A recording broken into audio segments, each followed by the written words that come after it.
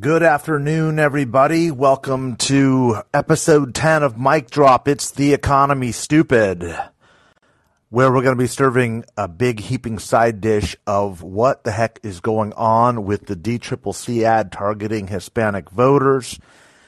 Going to be a great conversation today and hopefully a lot of questions. We have a lot of ground to cover, but first, let's take care of a little bit of housekeeping. You're joining us here on the Get Callin app, a place where you can perform and create and distribute all of your podcasts, not just here on the Callin platform, but also on all the places that you get your favorite podcast subscriptions, whether it's Spotify or Apple or anywhere you get you subscribe. You can find the show on Callin. On those platforms. Or simply just join the Callin app. The reason why I've chosen to use this app is because I think more than most folks that you follow that engage in this type of analysis at this type of a level has always been my commitments to work with you guys to be a little bit more engaging, peel back the curtain, and explain a lot of what goes on in the political consulting profession. And by answering questions of the day directly, I found it to be a little bit more or a lot more productive and conducive to interaction and understanding than kind of some of the traditional tweet storms that I had been involved in and engaged in. Twitter, as much as I love Twitter, and you all know how much I love Twitter, is not really conducive to explaining things terribly well. And more often than not, what happens is some confusion or disagreements aren't handled productively as people are genuinely, I think, trying to ask sincere questions about polling, campaign tactics, messaging specifically. A lot of this gets limited and lost in some of the characters, the limited amount of characters, or even some of the tweet threads. So I figured, heck, let's just give it a shot, and it seemed to be working out pretty well. So I do ask that if you do have questions, please jump into the chat room there. You can see on the bottom right of your app if you want to jump in and ask a question. It really, really does help me kind of move the conversation and understand what kind of questions it is that you want to be asked. If you are a little bit more on the shy side and want to ask a question through the chat room, you can see that the little two quotation bubbles up above that signify chat. Hit that, ask questions, and I'll go ahead and answer them from there. But again, it does make it interactive. If you do ask questions, no one here is going to bite. It's helpful for me. I've got a lot to cover today, so I'm going to go ahead and jump right in. I'm going to ask some of you folks that are regulars to kind of jump into the queue early, so we can kind of hand that baton over to you guys here and make this interactive. If you do like what you're hearing, please share this. Shoot it out on Twitter. Most of you guys are Twitter followers. That really helps build the audience for the show. It really broadens the engagement, and it really assists in kind of the rankings of the show to get more and more listeners, make a more robust community, and get differences of opinion, which I'm not afraid of here. And part of that is what I'm going to talk about. I'm going to start the discussion today with this new ad drop that came out of the DCCC. For those of you unwashed, unaware, new to the game, the DCCC is the Democratic Congressional Campaign Committee. It is the official entity headed up by Nancy Pelosi on the House side. That's whose job exclusively is to elect Democrats to House seats, of which there's basically, there's always argument and debate about how many seats there are after redistricting. I'm going to suggest there's probably about 20 truly competitive seats, give or take 3 or 4 or 5, a little bit less than there were in the last 10 years after the last redistricting, certainly benefiting Democrats more than most people thought they would at the beginning of the year when we first started drawing these lines. But the DCCC has gotten the message, folks, and the message is you have a big Hispanic problem. You have a big Hispanic problem, and it's not a new problem. Okay, and I want to dispel this notion from the beginning because there's this weird, peculiar, sort of white progressive establishment class that feels that they need to deny that this is happening. And the analysis is, and I hate to even call it analysis because it's so bad. It's so poor. First of all, it's clearly not done by campaign professionals. It's kind of these people who make the cocktail circuit inside the Beltway and kind of posit themselves as sort of folks that are in the know. Especially when it comes to minorities for some reason. There's this weird sort of you black and brown people really need to just kind of be model minorities, and we'll continue to run the operation. We just need you to show up and vote. You get those vibes coming from a lot of these folks. I'm not gonna mention any names, but if you guys can find these folks on Twitter, find them on social media. Most of the mainstream press has basically shut them down because and I hate to use the word analysis, but I'm gonna for shorthand. The analysis that they're using is so ridiculous that most reporters won't even cover it, or even the research that they're paying to have done, demonstrating that in their eyes there is no problem. This rightward shift is not happening. There's actually one organization out there that is suggesting that Democrats are doing better with Hispanics at this point in time than they ever have before. It's an absurdity, but it comes with parties, and both parties do this, by the way. If you wonder how the MAGA movement and this belief in in ideas and propaganda without any real evidence backing it up, like a lot of us have gone, how do people get this batshit crazy? This is how it happens. It's people in the party who try to feed their followers what they want to hear as opposed to basic, obvious evidence, and create a different reality that protects their position, their status, their title, or their money in the hierarchy. That's how it happens. And it is happening to a very frightening degree. And I say that because if the Democrats don't figure out their Hispanic problem, and they don't figure it out quick, it could cost us dearly, like the future of the republic, right? Like when I'm talking about, and when I got involved with the Lincoln Project and got involved in defeating Trump, I threw in with those that believe genuinely that the Republican Party at this moment in time is an existential, imminent threat to our country, because it is. And it chaps my hide to no recordable degree when I see Democrats doing things like this, lying to the base, or not capable or competent enough to recognize there's a problem that needs to be resolved. So I'm not going to be afraid or ashamed to just show these elements within the Democratic Party just how foolish and how wrong-headed and silly and just ignorant of the facts they are. It's like climate denier vibes. It's like it's all there. It's all in writing. It's all in the polling. It's all in the precinct results. And I'm not just talking about, the Texas special election. I'm not just talking about the Virginia and New Jersey races. I'm not just talking about the really depressed Latino turnout rates in Los Angeles from or 3 weeks ago. I'm not just talking about the 2020 election where Democrats lost Hispanic support to Donald Trump. It's like, if that doesn't tell you there's a problem, what the hell does?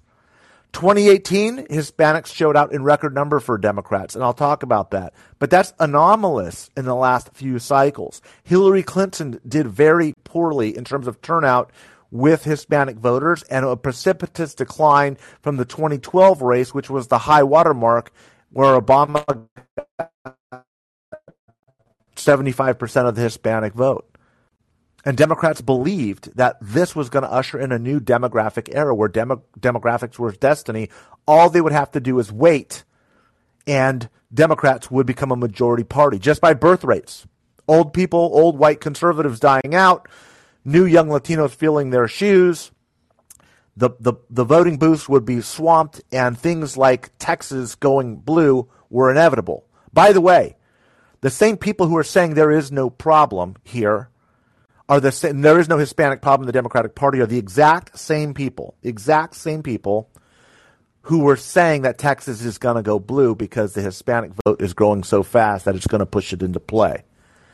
I've been telling them they're wrong now because they are wrong, and I've been telling them they were wrong then because they were wrong then. Okay, and we're going to get into some of this, but first what I want to say is the DCCC ad that came out today, if you haven't listened to it, take a listen. I will tweet it out again after this show ends and when we post it, after we edit and then publish it, because it is not a straight line from A to B that I think a lot of folks think ought to be working for this audience. And that's why I think it's actually quite effective. What this ad does is it actually simulates. There's an English and a Spanish variation of this ad, of course, and it's being run with a seven figure amount in Arizona, Nevada, Texas, and New Mexico. So their target here is Mexican Americans. Smart move, by the way. They're targeting the hemorrhaging vote amongst Mexican Americans, which is clear, it's obvious, it's discernible, it's evidence-based, it's undeniable that it's happening. Okay, no matter what the denialists say, it's there. It's been there for 3 of the last 4 cycles. Okay, the Democrats have been experiencing a decline with this part of the electorate. They've decided that the Cuban vote is not something that they're going to go after. I think, frankly, that's probably smart. The Cuban vote is a very small share of the electorate, very regionally isolated. We're not running a presidential campaign. These guys are looking at House seats that are vulnerable and where they can actually move the needle. And this is the right move. Target Mexican Americans in the Southwest, across 4 states, 7-figure buy. Good move. Now let's talk about the message. The message recreates a scenario of 2 women, very important, female voices. That's who they're speaking to. That's smart. It's important to understand. And be mindful, if you're not in advertising, if you're not in political advertising, you think these small nuances are just coincidental. They're not. There's a lot of thought that go into, should it be 2 men on the work site? Should it be a man and a woman at the dinner table? Should it be a married couple? Should it be single? They're speaking to a specific demographic, and the demographic that they're speaking to here are women. And the reason why they're speaking to women is women in the Mexican American community, specifically Latino communities generally, tend to be the opinion leaders in our culture. There's this bullshit nonsense about machismo and people wanting a strong man. These are all, frankly, they're offensive stereotypes that don't match in reality. Anybody who has done work in the Latino community, Mexican American community specifically, knows that the audience that you're going to get the most efficiencies out of are going to be women. In this case, it's a woman shopping at a grocery center, talking to the cashier, where one acknowledges in sort of Spanglish. There's an accent component, which always makes me a little bit nervous, but they use it and it's fine. I don't think there's any problems with it.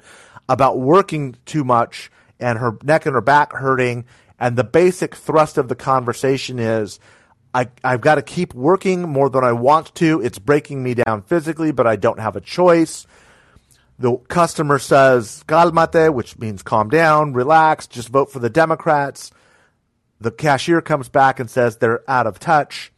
There's some back and forth that goes with gas prices, and I think what a lot of people feel is conveyed is that this is not a strong, ringing endorsement of either Biden or the Democrats' policies in a way that they could and should and poke through the message. And that, I think, is extremely important to understand, because the ad makers here got it. They understand it. They have to stop and staunch and stem the bleeding and the hemorrhaging, and you have to acknowledge that. If you don't, if you just go straight into this opposite argument, I think you are going to lose a lot of voters who have already demonstrated a propensity to start listening to Republican messaging. 1. 2, this is the first time we are seeing the Democrats acknowledge that the economy is hurting people in the Hispanic community with paid efforts. Okay, the denialists are literally still saying, we'll get to this in a second, the Democratic denialists in the Democratic Party are still saying it's not a recession. Let's argue about the colloquial definition, the technical term, and let's pretend that there's no recession happening. And if we stick our head in the hole enough as ostriches, maybe nobody will see what the problems are that are going on. It doesn't mean Biden's responsible. It doesn't mean the Democrats are responsible. But for God's sakes, you know what? Stop with if you offer constructive criticism that actually works, if you actually acknowledge the reality of where people are at, somehow you're not down with the cause, or what would the Republicans be doing that's better? Like, not only do you sound like the red-hatted MAGAs when you come up with that kind of stuff, but it's literally counterproductive and hurts your position from a practical political perspective. It doesn't work. It doesn't work. There's value in being honest with people. There's value in meeting people where they're at. There is no virtue for people or parties that pretend like things aren't happening. That's what Donald Trump did. And maybe he was successful in some ways from a pure practical perspective, but that's what creates the cynicism and the environment for democracy to collapse and to fail. So don't sell me this bullshit that because the Republicans lie, we're going to start lying. And because the Republicans are dishonest, that gives us license to be dishonest.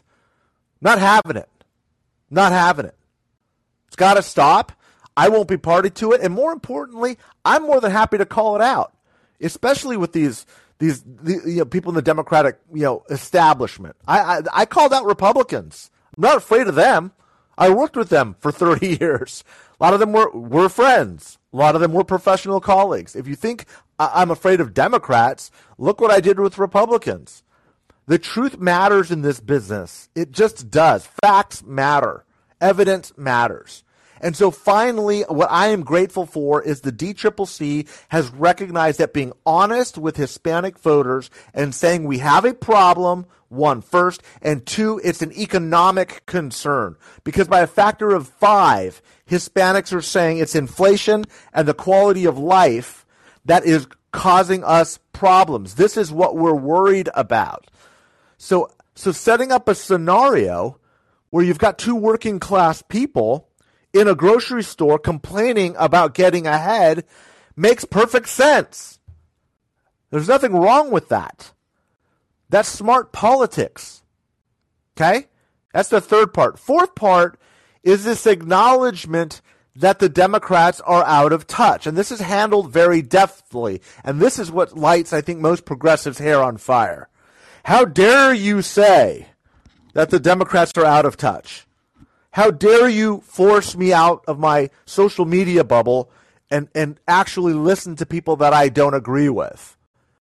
Well, that's exactly what the point of this ad is to acknowledge what the polling is overwhelmingly saying, which is that the Democrats are consolidating their base as white, college-educated progressives that are increasingly out of touch with Hispanic voters. And let me say that again, out of touch. If that makes you uncomfortable, good. Because I'll guarantee you this, dollar to a donut, as somebody who's been doing this, cutting ads, finding the right words, the words quote unquote out of touch were probably either focus grouped online or polled and researched with Hispanics who responded positively to that message. And that shouldn't surprise anybody, by the way. One, it's common sense, and two, it's obvious from election results. So this isn't, again, just Mike Madrid saying it. It isn't just pundits saying it. It's the voters saying it by voting with their feet. This is how they're behaving. This is what they're saying. And so Democrats are taking, the DCCC is taking a beating for doing what is clearly in line with the sentiment of the Hispanic voter, especially that part that is shifting away. That's their greatest concern. If you're Latino and you think that Joe Biden is the bee's knees and you voted Democrat every election cycle and you are marching for women's rights, they're not talking to you. That's not who they're worried about. You're engaged. You're mobilized. You're pissed. You're outraged. Put your vote in the bank. They're not talking to you. They're not talking to you. They're talking to the voters that are peeling off, that don't have this partisan anchor, this partisan frame through which they view the world. These are not people who are on Twitter as much as you and I are. They're not watching cable news. These are people who work in grocery stores. These are people who have blue-collar jobs that are putting sticks in the ground to build houses, that are dropping hot pavement on streets and building infrastructure. These are the gardeners. These are the service economy workers. These are the essential workers that we have been talking about over the past couple of years of pandemic.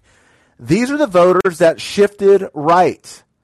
And this is who the DCCC is speaking to try to stem the bleeding. And there's at least four points I just pointed out to demonstrate why that makes sense. So the reason why I think you are probably hearing some pushback on these ads is because, first, it's the first time that the party is acknowledging that it has a problem.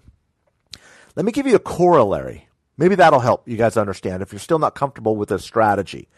Incidentally, I'm not too sure that it works, which is going to sound odd because it might be too late. This is what the Democrats should have been doing 2, 3, 4 years ago, but the people in their party were saying, no. Let's just keep talking about all these other Latinx issues. I'm using that as an umbrella. If the Republicans had their shit together and were trying to stem the flow of college-educated suburban white women left, which is happening. These are these Lincoln Project voters that we moved over successfully in the 2020 election cycle. That hemorrhaging amongst Republicans is with that white college-educated suburban woman. Okay? If they started running ads saying, I can't vote for the Republicans anymore because they support Confederate monuments. And another woman responds by saying, yeah, look, I know there's some of that, but don't buy into that because these Democrats are for defunding the police. Would that ad work? It would work. It would bring them back into the fold. That is essentially what the DCCC is doing to bring voters who have a historical voting pattern of voting for Democrats who are now saying the Democrats are out of touch back into the fold. And they're trying to do it on an economic message. So I say give them credit, doing it for the right reasons, doing it with the right message, doing it with the right demographic, meaning Mexican Americans, where this shift rightward has happened. And I would even argue doing it at the right levels. Now, they said 7 figures, which is $1 million buy. $1 million buy on Spanish targeted radio is pretty significant when you're talking about areas like the Rio Grande Valley, and you're talking areas like New Mexico, talking about areas in parts of Nevada and in Arizona. $1 million is a good run. You can get a good market penetration with a 7-figure buy. Now, when they say 7 figures, incidentally, that's also code for just $1 million, right? They want you to think, it could be up to 9,999,000. It's somewhere in that range. If it were over $1 million, even if it were $2 million, they would say it's a $2 million buy. It's not. It's at the low range. That's fine. There's nothing wrong with that. And I'll tell you what they're going to do is after the flight ends, after the schedule goes through, after they burn through that $1 million in probably a 6-week period, they're going to go back in and test, meaning they're going to poll this audience to see if the bleeding has stopped. Then what they're going to do is they're going to go in and follow up with more of an attack message or a more direct message on what is actually going to move these same voters back into the fold and try and goose their numbers back up in these competitive seats. That's what they're doing. But you have to first acknowledge the problem and staunch the bleeding. You have to, especially when the research is showing you that you're out of touch. Okay? Let me jump into a question. Em, you're up. Hi, Mike. How are you? Good. How are you doing? I'm good. I'm very good. I'm encouraged by the DCCC doing this. Yay! Finally, Good. Yay. Good. My question is, what about those of us who can't quit their jobs and join the school and run for the school board and don't have any control over DCCC? How do we impact? Are there messages? I actually have a lot of interaction with lots of the audience that's being targeted by these ads. Yep. But what about, like, what can I, as just a person, do? There's two things. Yeah, there's two quick things. And again, this is different advice. The advice I'm going to give you used to be really dismissed by political professionals before the pandemic. Now they're all doing it. The first thing you can do is share it on social media and share it. Send a link to all of these people that may not otherwise pick it up on the radio and say, "What do you think of this?" And do that as a focus group. Okay. I'll ask all of you to do that. If you know working class Latinos, share the link and just with that question, what do you think of this? Some will be dismissive, some will find it interesting, and some will say, "Yeah, I think that's exactly right."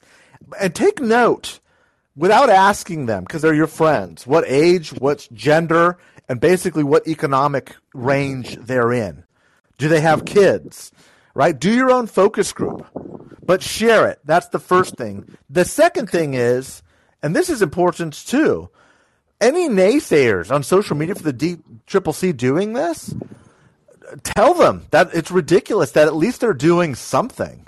Like, I'm shocked by the criticism of people saying, "Oh, they're actually doing something." Do they think this is counterproductive? Nobody's saying they think it's counterproductive. They just don't think it's working.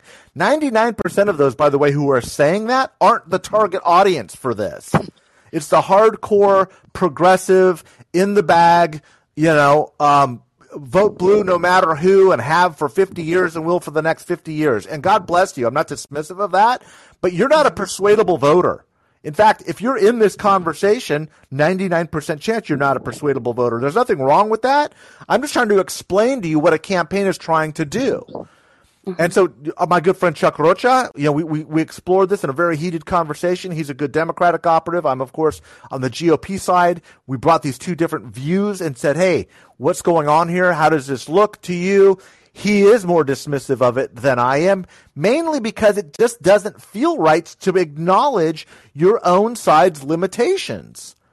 And in most instances, I would not advise that either, except the problem has gotten that bad because the Democrats have been in denial about it for so long, they no longer have a choice. And so the way that the DCCC is setting up this firewall, this bookending, this frame to stop the bleeding, I think is very, very smart. Do you have another question, Em? Well, yes. So sharing it, and then push back on those that are saying it's a bad idea. Ask them and look and engage. I don't mean like troll them. I just mean like what's wrong with acknowledging the problem and find out what their answers are. Because if the answer is simply saying, "I don't think it's smart to say, hey, we're out of touch, but vote for us anyway," that's not what this is saying. What this is saying is, I acknowledge where you're at. I'm respecting your feelings, but let's consider the alternatives and let's look at some of the successes. It's a pivot, and it's the right way to pivot. You acknowledge where people are at in this business, because if you don't, you leave them feeling like, quote, "you're out of touch," end quote. So to me, it's a great strategy. And again, the only reason why this would not work is if they're not spending enough money on it, or if it has started too late and the opinion has shifted.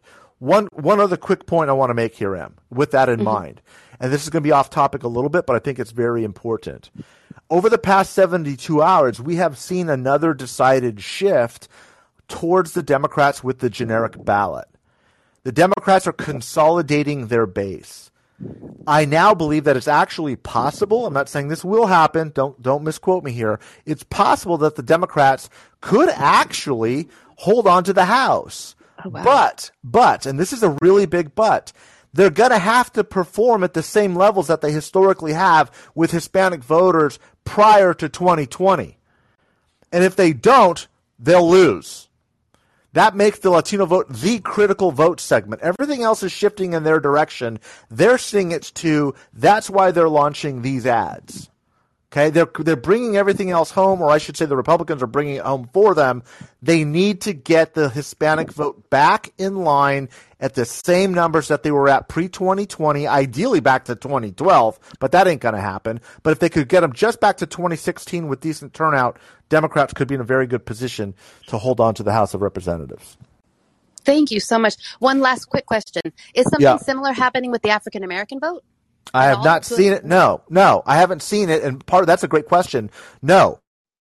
Okay. Just notice that, like, for example, my husband's African American, and he's definitely much, much, much more less in line with AOC and more in line with maybe Latino voters and the rightward shift. And Joe so I'm Biden. curious if there's, yeah.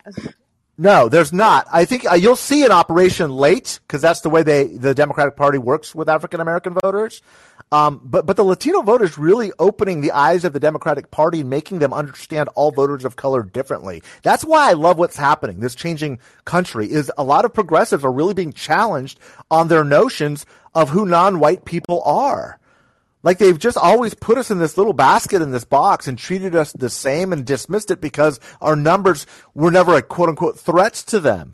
The exploding Latino numbers are forcing this racial reckoning in the Democratic Party. And it's amazing to hear these white progressives just talking down to me or talking down to other Latino operatives just so offensively on how they understand this better than I do, like literally. And it's like, how do Democrats like tolerate this and allow this? And the reality is that's why they're losing this vote. And it's not small numbers. This is a hemorrhaging. This is really 3 of the last 4 election cycles. The shift has been noticeable. It's been discernible. It's been problematic. And where they have held on in all but one election cycle, it's only because they're still getting low turnout rates. Look at Los Angeles. Los Angeles' mayor race is the largest county in America, but it also has the largest Latino population. There are more Latinos in LA County than there are people in like 20 states. Okay, it's huge. That's true, by the way. And the turnout rate was 17% amongst Hispanics, 85% of whom are Democrats, by the way, while there was a record number of non-Hispanic whites. So these people are turning out, but Latinos aren't for Democratic races and Democratic seats. And you know who the top vote getter was in the mayor's race? The most conservative candidate. Got the highest number of Latino votes. So the data is overwhelming. It's telling us stuff. It's just that there's a lot of people who refuse to listen because it's where their title is, it's where their position in the party is, or because they're making money off of it. The real problem is it's going to affect our country if they don't get this straight. So my second piece of advice, again, is to gently, don't be trolling out there too much, but gently point out, hey, you all haven't come up with any good alternatives. What's your solution? I, for one, am glad that they're actually engaging in this debate. Thank you so much. And I just so much appreciate how you phrase things as like, because it is an exciting time to see change and an exciting time to see people have voices and exciting. So I just really appreciate all you do. Thank you so much, Mike. Appreciate your questions. Bring them back later on if you've got more. I'm going to jump over to Renee. Renee, if you could unmute, we'll take your question. Okay, I think I did. Can you hear me? You got it. Yep. Hear you loud and clear. You know, you caught on a little bit of my question when you were talking, because you were talking about how Hispanics are pigeonholed and kind of boxed in based on other people's assumptions. Right. And my question really is, would it not be, I mean, I agree with the buy with Hispanic radio, because I've heard you and Chuck talk about how cheap it is, how much bang you can get for your dollar. And how it can also make people feel seen. And I think that's a big issue, is, you know, I know you've mentioned it as Hispanics. I know young people feel the same way. And a lot of that is why, you know, they don't engage, because they don't feel seen and they don't feel invested in it. Right. That's exactly right, Renee. No one has spoken to them even this early. It's really not that early. It's 100 days out. But look, one of the reasons, and I know you got a question here, but you're bringing up a great point. Let me make a quick comment, and that is this: remember, Greg Abbott in Texas 3 weeks ago put up a $2.7 million buy. Republican nominee put up a $2.7 million Spanish language exclusive buy in Texas 3 weeks ago, just in Texas. Okay, the Democrats. I feel like that says a lot about how they feel about their position if they're making that big of an investment. It sure does. Yeah, it sure does. And remember, they only need a 5, 6, 7 point shift. This is base Democratic vote. Like the Democrats can't take this for granted. They can't take 1% for granted here, and that's why the Republicans here. And that's forced the Democrats to respond with earlier money than they normally. Yeah, can you hear me now? Hear me now, Renee? Sorry about that. So it's forced the Democrats to put up a 7-figure buy much earlier than they normally would. The good news there is that they're taking it seriously, right? Because they're forced to. The bad news is it took them this long, and it took them to have this big of a problem in order for them to do it. But they are doing it, and I don't want to be negative about it. That's why I'm saying it's hopeful. They're actually doing it. Hopefully they'll learn from the fact that they're bleeding. I mean, they're hemorrhaging in that particular area, and maybe that will lead them to take some other actions. I don't know. But my question was, yes, you can address Hispanic voters, in a singular fashion, but you can also target, I would think, like a bottom half socioeconomic blanket demographic as far as things like those kitchen table issues are concerned. Yep. Because working class people are working class people, no matter what race they belong to. I mean, and correct me if I'm wrong. No, but, those you're not wrong. With 2 and 3 kids that are, want our kids to get an education and are worried about the quality of our schools and paying bills and all those kinds of things. Those worries aren't different for us just because I'm white, my neighbor's black, my neighbor on the other side is Brazilian. I mean, it doesn't make a difference. We still have the same issues. That's exactly right. So it seems like, they would start a blanket campaign, geared towards working class Americans, as a whole, because I feel like we would get a little bit more play from particularly rural America in doing so. And I know that's where a lot of, the Hispanic population that has moved into other areas has settled into. Yeah. No, you're not wrong at all. You're right on. Let me dive into this a little bit, Renee, because you're bringing up a really important point, and I think some of you who maybe listen to me on Politicology know that Ron Stessel always introduces me as somebody who's been a professor at USC, and the class I taught was actually, they allowed me to design it. It was called Race, Class, and Partisanship.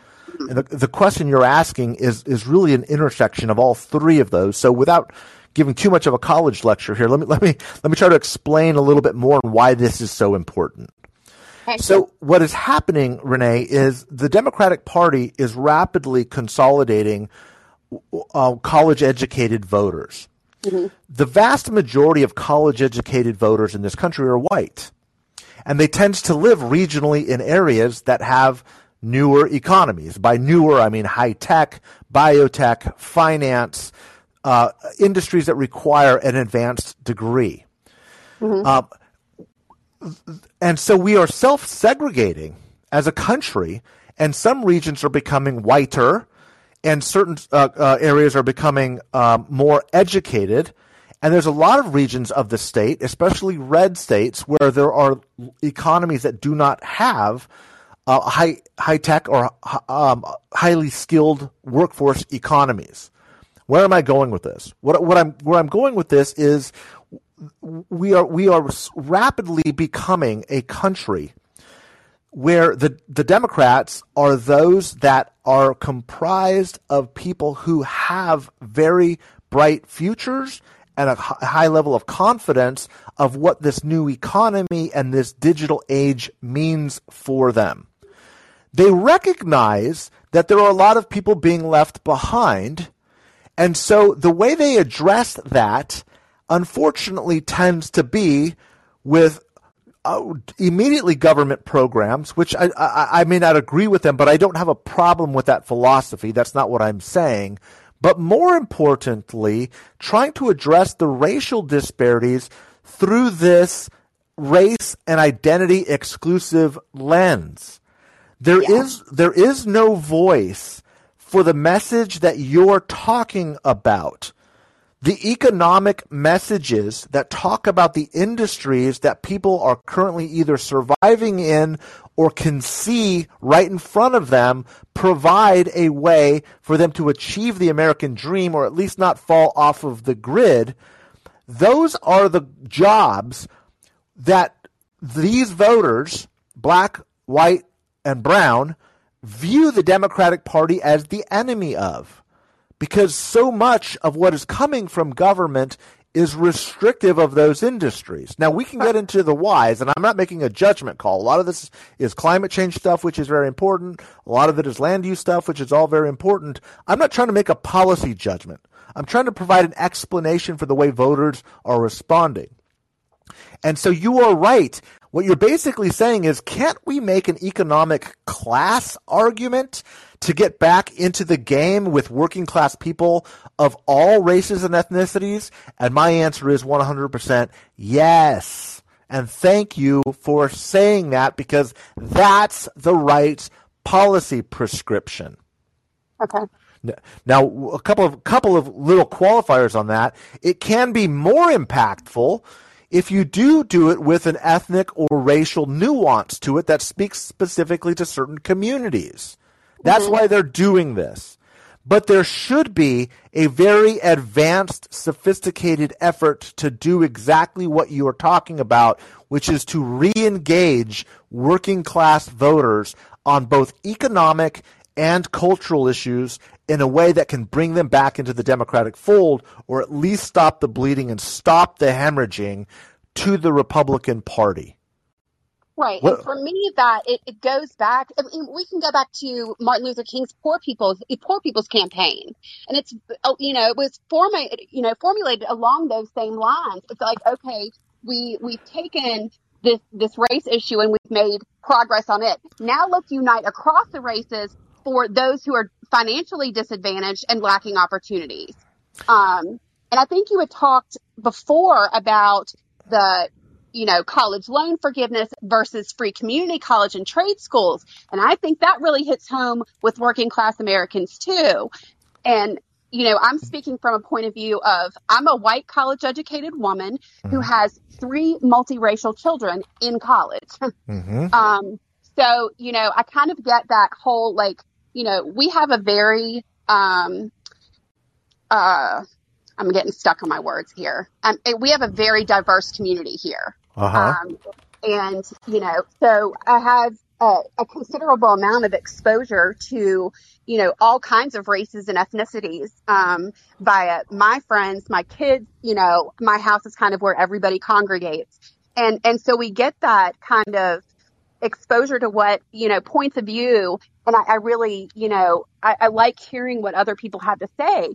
And it was, it was important to me to hear the same concerns that I have for my children and my life, that other kids of different races and their parents have the same concerns. So that's where, my question really came in was, okay, we may be from different races and ethnicities, but our core concerns are still the same. It's family, paying bills, and making lives easier for our children, the next generation. I could not agree with you more. I think that's exactly right. And what I do see is this as a beginning to re-engage that conversation. So yes.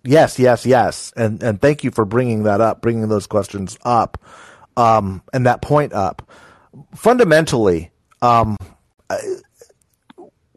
you've all heard me say this before. I'm going to say it again because it really bears repeating. The Democratic Party has lost its understanding of its own base. It really still believes that it's a working class party. And what I am telling you, and what the data is telling you, and what the precinct results are telling you, and what the voting results are telling you, is that is not true. Yeah. So the Democrats can keep arguing with the data and keep trying to explain to working class people while they don't get it, which is the way it comes across, by the way. It comes across very condescending. Mm-hmm. Or they can start listening to what the voters are telling them and respond in kind. And that's what this ad does.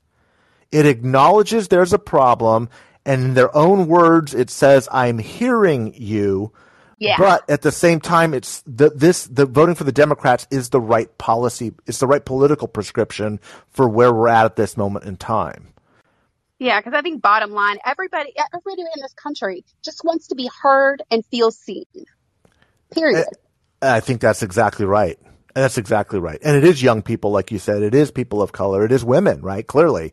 It's all of these constituencies that are basically saying, I am not heard. I don't have a voice. I don't feel empowered. And that turns into anger. It turns into a rage. Which, if you're viewing this exclusively as a Democrat, might feel good, but that rage starts to tear institutions apart. And if you don't believe me, look at the Republican Party, which is basically fueled on an IV drip of just pure outrage 24 hours a day. They don't even know what anymore. They're just pissed at being pissed at being pissed.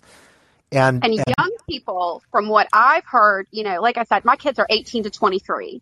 Mm-hmm. And, from young people, they're not voting because they don't think it freaking matters. They don't feel like anybody's going to do anything that's going to help them.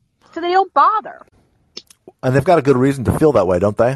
Yeah, I think so. Yeah. I definitely felt a lot more empowered at their age than they do currently. Yeah. And that's sad. I've had those same conversations with my kids too, where it's like, I remember being, in my early 20s and looking at politics as kind of this noble pursuit to kind of drive policy in a certain direction and view this as a commitment to your country and public service. And when I see the world as it is and imagining somebody in their early 20s just graduating from college and going, man, this is a mess. Yeah. This is just a mess. And it's just got to be such a challenging way to view the world when you should be at, and we go through these different perspectives of life. Young people, even though they're far less wealthy, maybe not even employed, have a lot of college debt, over and over, since the 1970s, it is young people that poll the most optimistic. Optimism is a function of age. Part of it is you haven't been hardened by what life is going to throw at you, but you're also seeing your whole life ahead of you, and you see those opportunities and you see those potentialities. It's so hard for young people to be optimistic in this environment, in this world, and that's really what breaks my heart, because if your young people aren't optimistic, it's really souring and toxic on a culture going forward. Yeah, and I keep trying to implore, like, do you want people who are 60 years old deciding how your life is going to be when you are 60 years old? Right. Like, no. Anyway, Mike, thank you so much for answering my question. I really appreciate what you do. Renee, thank you so much. I appreciate you following along and bringing those great questions. It's fantastic insight and extremely helpful. So thank you so much. Thanks, Mike. Sure. Go ahead and jump into the queue, folks, if you've got any other questions that we can address or bring up. I do want to talk a little bit about this same sort of denialism that is dealing with the recession. And I said it. There it is. I said it. We're in a recession. The numbers came out again. Second quarter of negative growth. That is the definition of a recession. Now, here we go, right?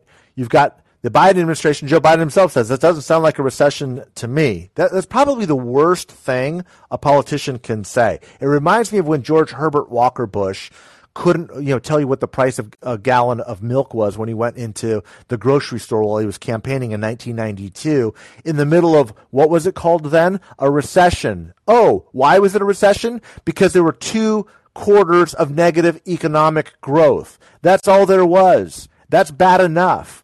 So if you're going to hold Republicans to that standard, why are you not holding Democrats to that standard? It's nonsensical, and not only does it make you look hypocritical, it makes you look, here we go, brace yourselves, seatbelts on, it makes you look out of touch.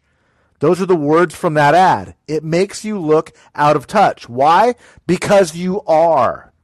because you are out of touch. If you don't think that we're in the middle of a recession, which we are, don't try to split hairs by saying that may be the colloquial definition, but that's not the quote unquote technical definition.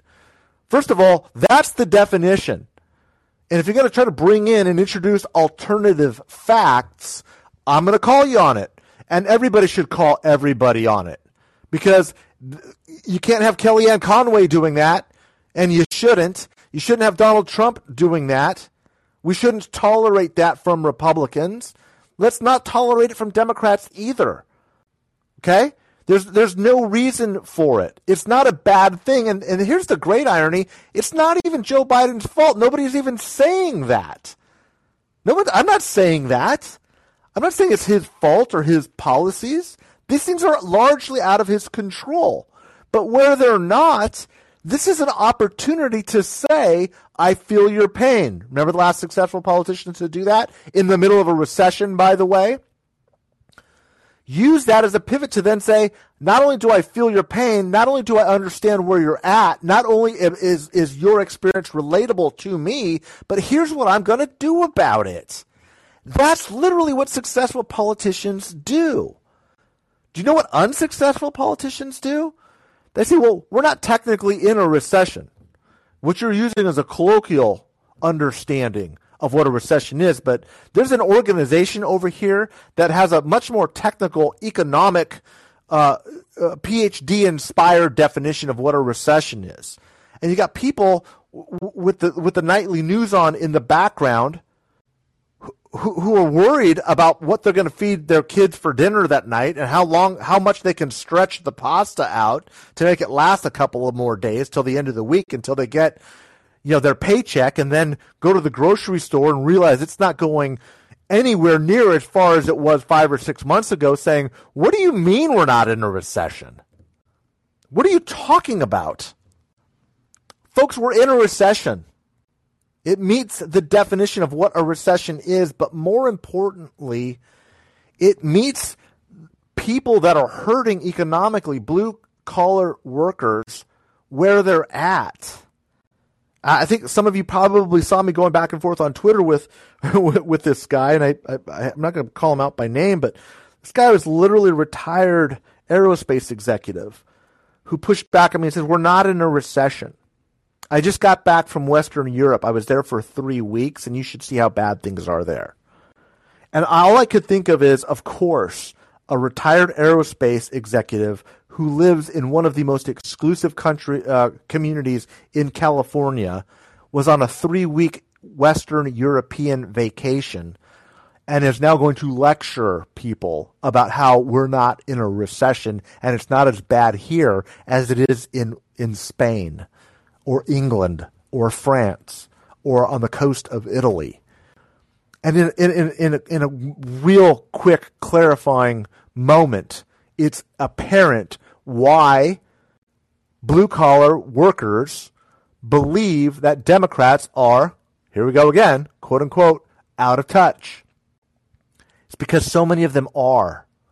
And I'm trying to be critical in a very constructive way by saying, before you start saying that the economy is not in bad shape or it's not a recession, try to understand it from the perspective of people who are really struggling with putting gas in their car to get across town or across the city to work for a wage that has been stagnant in an industry that is under attack, when you know that what you're going to get paid is going to buy you 10% less than it did a few months ago. Like, why is that so hard? Isn't that really what the Democratic Party proclaims itself to be? Isn't that I'll tell you, I was raised in a family of Democrats. Both of my parents were Democrats. That's the party that they posited to me was the Democratic Party. I was raised in a tradition where you should spend your life working to fight for those who are the least among us. Fight for the poor. They're the ones that need help. I'm not worried about rich people, folks. On the Republican or Democratic side, I couldn't care less about either. Rich people are going to be just fine. Don't worry about them. But poor and working class people, now you're hitting me where I live. You're talking to a very soft spot that I have. These are people that need advocates for them. And look, I care if you're Latino. I care if you're African American. I care if you're white. But mostly I care about your human condition. And things aren't good here. And if I say things aren't good, that doesn't mean I'm blaming Joe Biden. But what I am going to blame Joe Biden for, and what I am going to blame the Democrats for, is not acknowledging the pain that people are going through. One, because it's obvious, and two, because it's just really stupid politics. Like stupid politics. And if you think you're going to win votes that way, you're wrong. You're wrong. So enough of my soapbox there. Questions. We got a few more minutes here. We're coming up on the 6 o'clock hour. We had a couple of great questions, and I hope that this has been helpful, especially as it relates to the ads that were just dropped by the D-Trip, as we call them, and whether or not you think they're effective. That's my perspective. Okay, that's my professional perspective in working in this community, and it's this. What I'm seeing in the Democratic Party is this refusal to acknowledge the weakened part of its base, and there are a lot of people who believe that the right way to deal with that politically is to ignore it and to lie about it. And I'm here to tell you, as somebody who left a party who believed that was the right thing to do, it's not the right thing to do. It's not. It's not helpful to your cause politically. It's not healthy for the country, and it's not solving any problems. So let me give it a couple quick seconds. If there are any questions in the chat, let me check the chat room. No questions in the chat. If anybody wants to jump up on stage, now is the best time to do it. Let's get that questions answered. We got a couple of more minutes. Brenda, let's go ahead and get you into the queue. Unmute on the lower right. Hit that little microphone button. There you are. Brenda, how are you? Welcome to the show. Thank you. I'm a Texan. And, Texas. I'm not Hispanic, but I have a lot of Hispanic friends. Uh-huh. Middle class. Yep. Hispanic friends. And they vote Republican. Always have, or is that new? I'm sorry? Have they always voted Republican, or are they becoming more Republican? I don't know. I'd have to ask them that question. Okay. Because we're all older and have kids, that are grown and that sort of thing. So I don't know. Mm-hmm. But I know the messaging the Republicans put out there, when I bring up a point about something, they come right back with that messaging. It's like right on cue. And, it's really hard to get around that. Help me, Brenda. What do they come back with? They come back with Republican messaging, the talking points. The talking points, yeah. Like, for instance, the migrants coming in from South America, Central America, the Haitians, not the Haitians, but the Guatemalans and stuff. We were doing some bringing food and that sort of thing, helping out. Because I'm in El Paso, Texas, so I'm right on the border. The thing that was brought up to my attention when I was doing that for my Republican Hispanic friends, there are criminals coming across the border. Mm-hmm. You're helping criminals, and I'm just like, what? I saw these people, they were families, and they were very appreciative, and nobody looked like, I don't know if there's a criminal or two in there or not, but, it didn't look like criminals to me. And why would a criminal leave somewhere where they were doing well to come here? I don't know. I didn't get that. Well, this is actually part of the Fox News talking points. And I don't know if how many of you saw it, but Ted Cruz launched an ad called the narco slavery trade. And what it is Republicans are now going to start pivoting towards acting like they are the ones that are protecting the immigrants themselves from, narco traffickers. Right. And I'm not going to say that there isn't this stuff going on. The borders are very, very dangerous, horrible places all over the world. And ours with Mexico is no different. And there is increased cartel activity smuggling people across the border. And the reason why is because as you start to do things like build walls, you raise the price of the smuggling operation because it gets more difficult to bring people in. And that makes it not only more expensive, but more dangerous. And so it's the height of irony to now see Ted Cruz, who's helped exacerbate this problem and created this problem, now trying to take political advantage of it. It's deeply disturbing, but I did interrupt you. I know that you have a question, Brenda. Well, I have several, but I can ask next week too. Okay. But the one thing I was very curious about, and I jumped on late because, life, and was that Beto O'Rourke is traveling all over Texas right now. Mm-hmm. And I'm seeing these images on Twitter with all of these groups of people, and I see lots of white people and older white people. Mm-hmm. And I just sent him a Twitter. I'm sure he's going to reply, asking him about what you've been discussing, the Hispanic, going into the Spanish radio stations and running ads, to reach those people, like in the Rio Grande Valley and that sort of thing. I just can't take more of Abbott. And what I want to know is, what do you think about his doing these massive Texas town, where he goes to the rural communities, which is great. But, I wonder his overall strategy. Do you think it needs some tweaking? That's a great question. So let's talk about Beto a little bit here. I think Chuck and I did a whole section on Texas. We talk about him a little bit more on a podcast coming out shortly. I was very critical of Beto when Mayra Flores won the special election in the Texas congressional down in the Rio Grande Valley. And the reason why I was is because there was no infrastructure that was built by either the Democratic Party or Beto O'Rourke's campaign, knowing full well that if they lost that seat, it would set a negative tone and a negative narrative. A couple of things have happened since then. The first is Beto is on social media is now starting to put out more of these town hall meetings that you're talking about with clips of him. And when he handled a question in a Hispanic town hall that spoke about the border issue specifically, again, a Hispanic Republican woman said, I voted for Trump twice. I voted for Abbott last time. What are you going to do about the border? He handled it so well and so perfectly. It's literally a masterclass that every Democrat should be forced to watch before you pull papers to run for office, because it starts with border security. And he says we can have a secure border while also protecting and maintaining our values and creating a path to citizenship and protecting those dreamers that are here. That's the right answer. That's the answer that everybody, regardless of your race or ethnicity, not everybody, but the vast majority, supports.